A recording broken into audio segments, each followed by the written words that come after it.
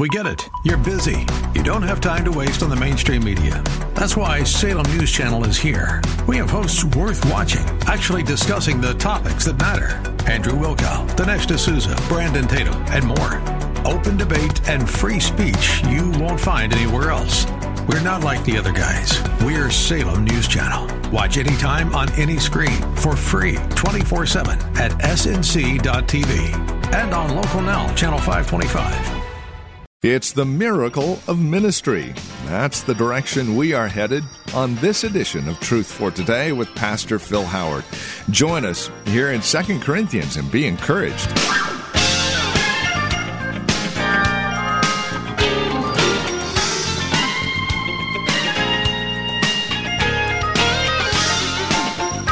The miracle of the new birth, salvation. It's amazing, isn't it?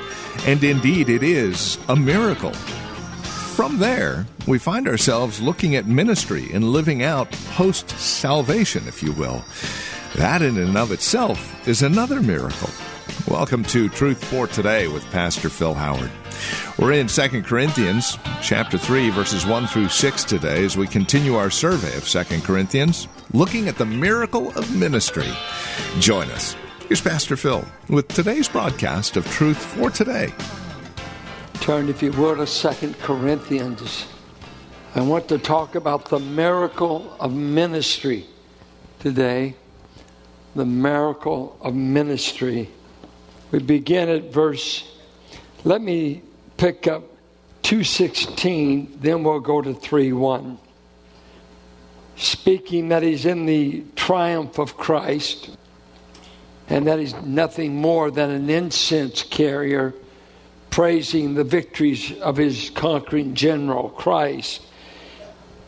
And he says, even as I'm doing this, the incense smells like death to some, and to others an aroma that brings life. And who is equal or sufficient or competent for such a task? He goes to chapter 3. Are we beginning to commend ourselves again? He's moving from a conquering Christ now to once again defending himself against the critics.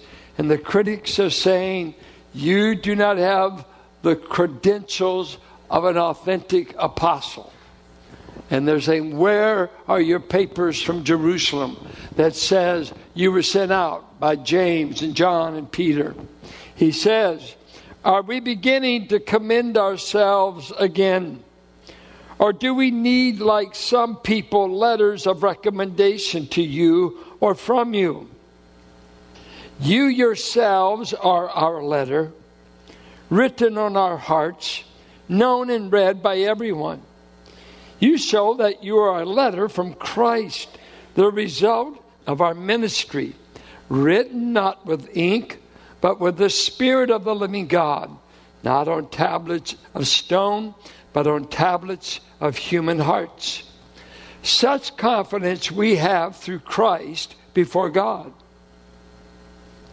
Not that we are competent in ourselves to claim anything for ourselves, but our competence comes from God.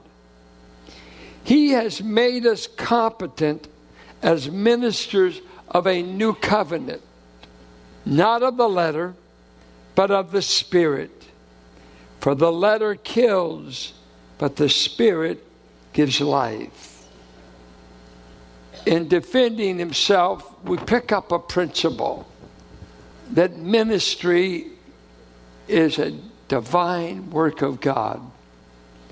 Human effort alone is inadequate to accomplish God's work.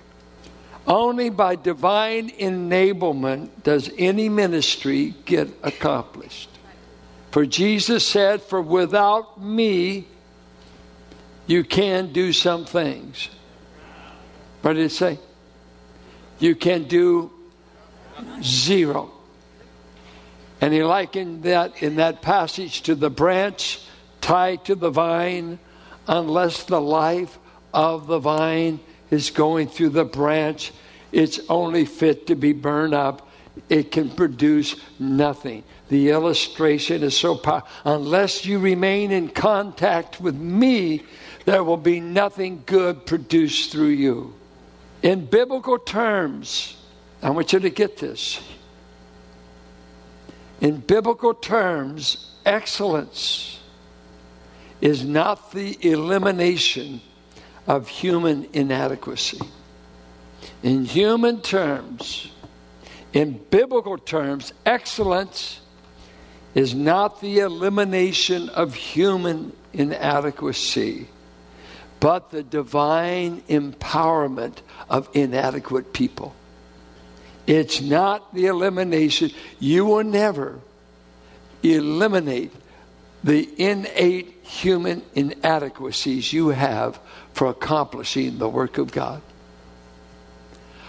But God says your inadequacy will be His opportunity to furnish you power and adequacy you could never have otherwise. So the adequacy will come from Him, while at the same time you are claiming inadequacy.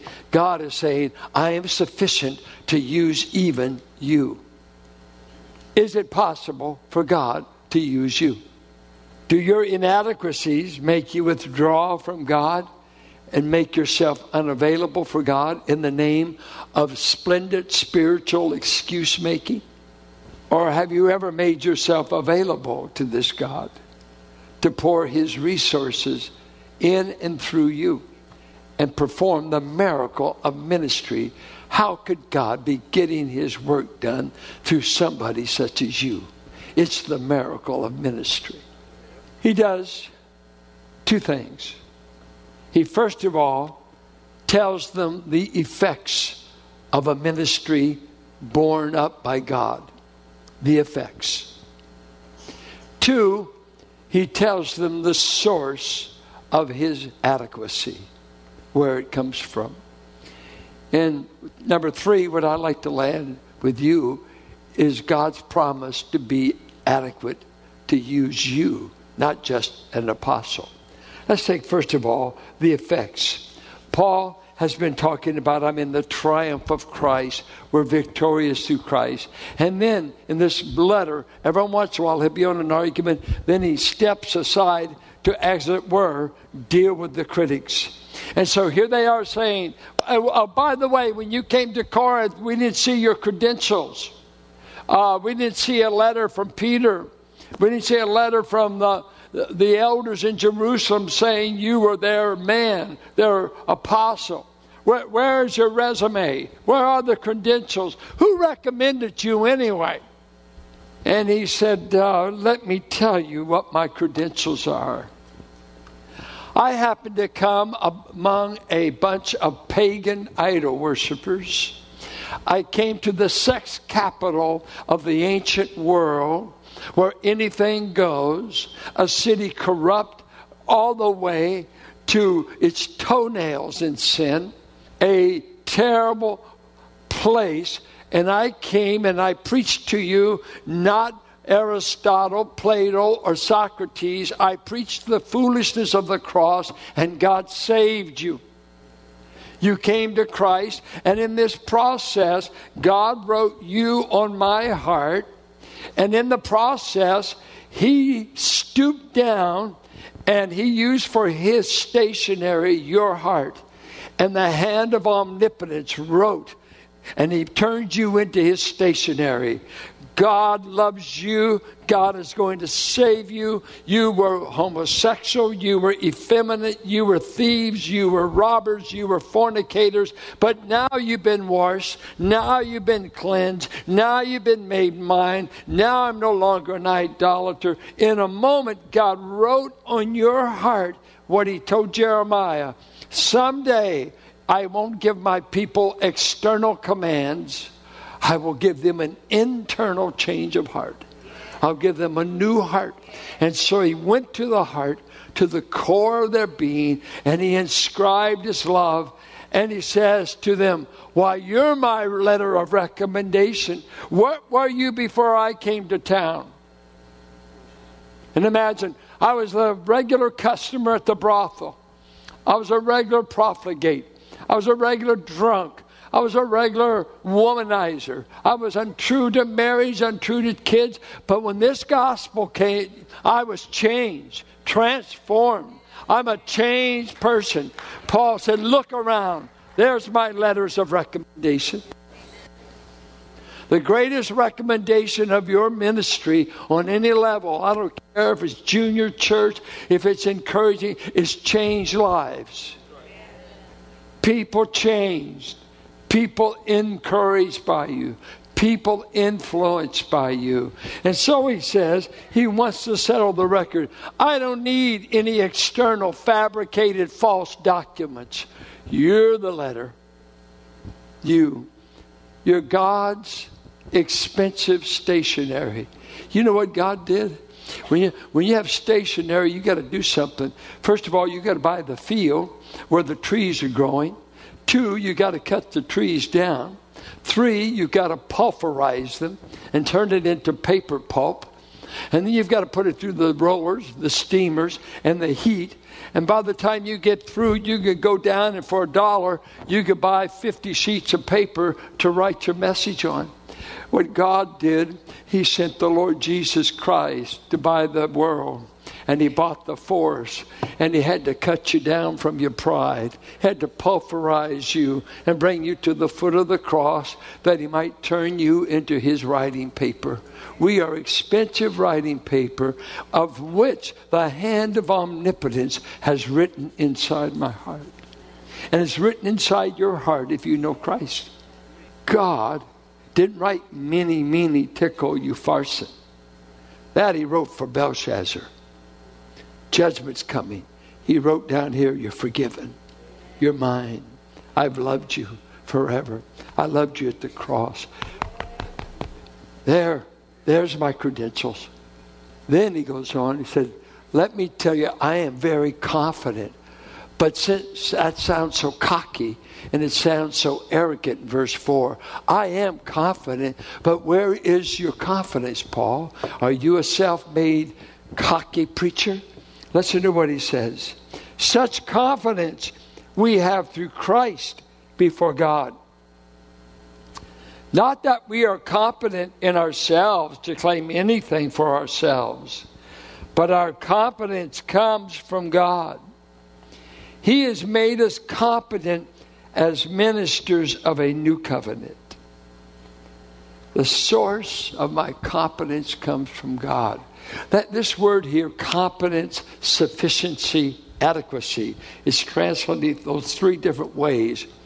It has the idea fit to do the task assigned, sufficient to do what I'm being asked to do. That's all it means. And he's saying, if God gave us tasks to do without giving us the ability to do it, it would be like Him asking us to fly without giving us wings. In other words, He's mocking our ineptitude. He's mocking our incompetence. Instead, He said, I'm assigning you something I know by yourself would be impossible. But you got to know you can count on omnipotence to give you the power to do it. God's command to do is God's promise to enable. If He commands you to do it, you don't know. He's promising the power to do it. Now, let's see the source of this power. I love what James Denny wrote about Paul's ministry in the gospel. I keep these laminated copies of these words. I'm going to read. I keep them in my Bibles. James Denny said these words. None of you read James Denny. He wrote this in the 1800s. Expositor's Commentary, 2 Corinthians. No one who saw the exceeding greatness of the power which the gospel exercised, not only in sustaining its preachers under persecution, but in transforming human nature and making bad men good. No one who saw this and looked at a preacher like Paul could dream that the explanation lay in him. Not in an ugly little Jew. They called him ugly in 2 Corinthians. Without eloquence, without presence, without the means to bribe or compel, could the source of such courage, the cause of such transformation be found. It must be sought not in him, but in God. There have been men so clever that God could make no use of them. They could never do his work because they were so lost in admiration of their own work. But God's work never depended on them, and it does not depend on them now. It depends on those who, when they see Jesus Christ, become unconscious once and forever of all that they have used to call their own wisdom and their own strength. For the supreme law of the kingdom is still the glory of God and not the glory of the clever man. Why do you think God has chosen so many weak men? Weak even to the hearers and to themselves. He said, I don't share my glory with anybody. If I can use a stick in the hands of Moses, I can use you. Even a donkey can be used for God if it bears Jesus into the city of Jerusalem. And some of us, that's the only way we got in. Thank you. You got it, Catherine. They were slow on the uptake. Listen to the men God called. Moses, I'm sending you to deliver the children of Israel. And he automatically says, good, I'm your man. I've been trained in the courts of Pharaoh. Has anyone read the accounts? I think the argument goes back 8 times. Exodus 4, he said, I'm not a man of eloquence. I'm not a man of speech. I'm of slow speech. Please get my brother to be the spokesman, and I'll just hit the rod wherever you tell me. And yet when Stephen's preaching in Acts 7, he said, Moses, a man mighty in word, eloquent. He probably was just denying all of his Egyptian training, all of his Egyptian speech. He was being trained to be the emperor. This is no dumb boy. He's no dumb man. This man is eloquent. This man is powerful in all the learning of Egypt. He just is freaking out. You deliver him, Lord, and don't use me to do it. I didn't ask for the job. And God said, no, I gave you the job. All great men in God's church that have led it have never sought to be the leader. Look at David. Who would ever think the greatest king of Israel would not even be considered by his father for the lineup? I mean, it is pitiful. When all the boys are called out and Samuel's not felt led to anoint any of them, and that Samuel has to bring it up. Surely you've got another one. God sent me on a mission. I mean, he's got to tell Jesse, surely you've got some. And in essence, he's no better than the sheep he's taking care of. I don't value him. And old Samuel said, I know this, Jesse, I'm not leaving until I meet your youngest boy. About 14 years of age. He was so youthful, the text says he had ruddy complexion. He had a baby face, he had red cheeks. He hadn't even got a beard yet. He could still see his cheeks. Surely God can't have a king and a 14-year-old boy. And David kind of wishes he's never anointed because he had to take javelin running courses after that. He's running for his life. The next 16 years. 16 years from his anointing to being made the king. Trying to outrun Saul from killing him. See, just because God anoints you and calls you doesn't mean you're not going to go through the mill. And he didn't go out and publish a card, next king. It was a secret he and Samuel kept. I think when God called Jeremiah, he said, you can't be talking to me, Lord. I'm but a child. Jeremiah 1, verses 4 and 5. You got to get a grown-up man. I'm a kid. I'm a child. God said, no, I'm not mixed up, Jeremiah, on your age. You're the boy I want. You're my man. But I'm a child. He said, you will go where I send you. When he called Ezekiel, you know what Ezekiel did? Ezekiel prayed after he saw the chariot and the wheel in the inside of a wheel and that heavenly dream in Ezekiel 1, chapter 2. He said, Lord, I'm scared to death of their faces. Surely their faces are like stone. My audience is a stone-faced audience. Please change the assignment. And then he said, I saw God send a scroll across heaven. And he said, take and eat. And he said, when I ate it, it burned like fire in my bones and tasted like honey in my mouth. And I went in the energy of the book I consumed. He hushed him up by giving him a book to eat. The reason some of you have no energy for God, you're not eating the book. You got to feed on his word.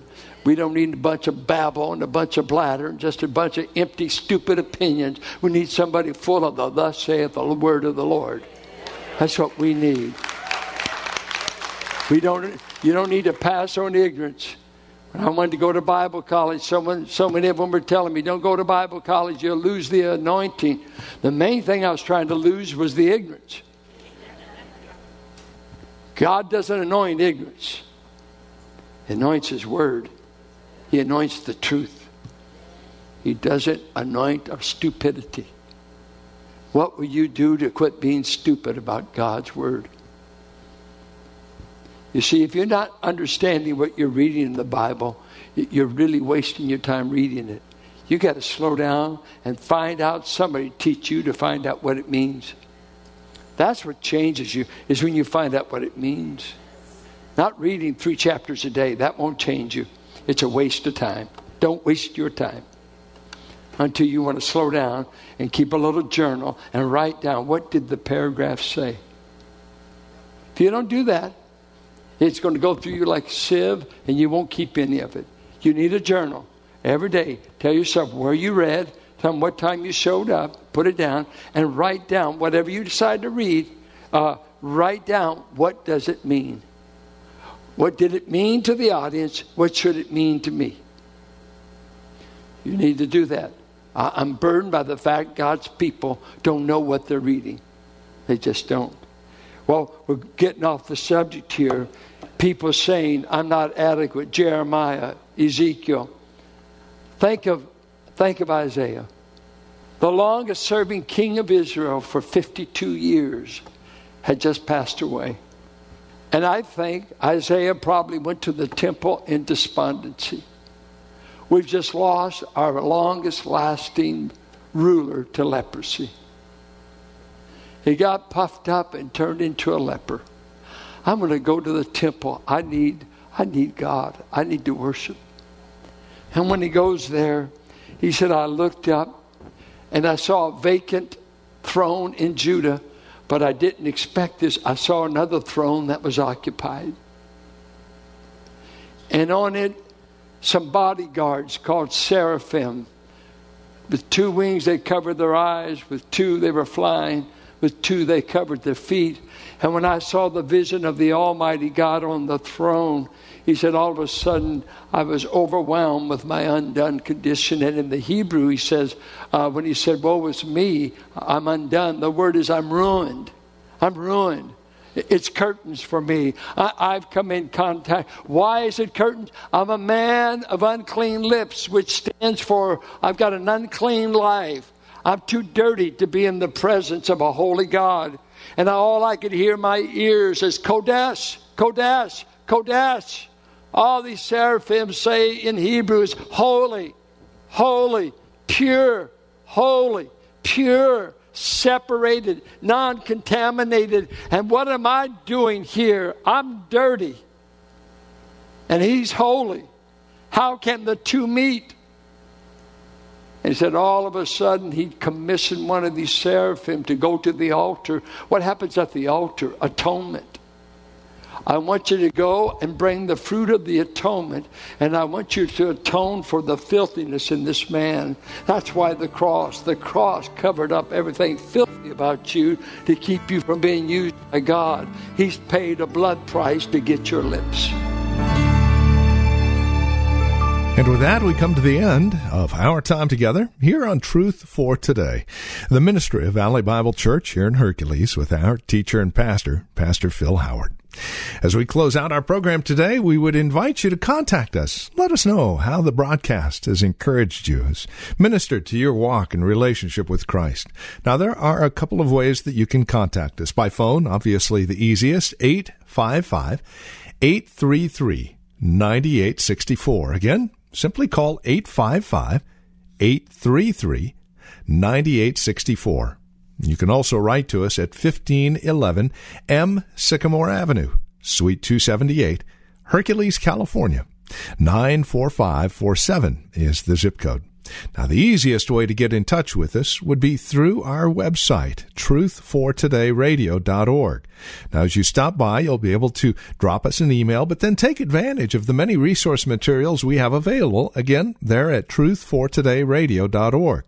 You'll also be able to find out more about Valley Bible Church here in Hercules, who we are, what we believe, worship times, directions, and the like. Again, truthfortodayradio.org, or again, simply call 855-833-9864.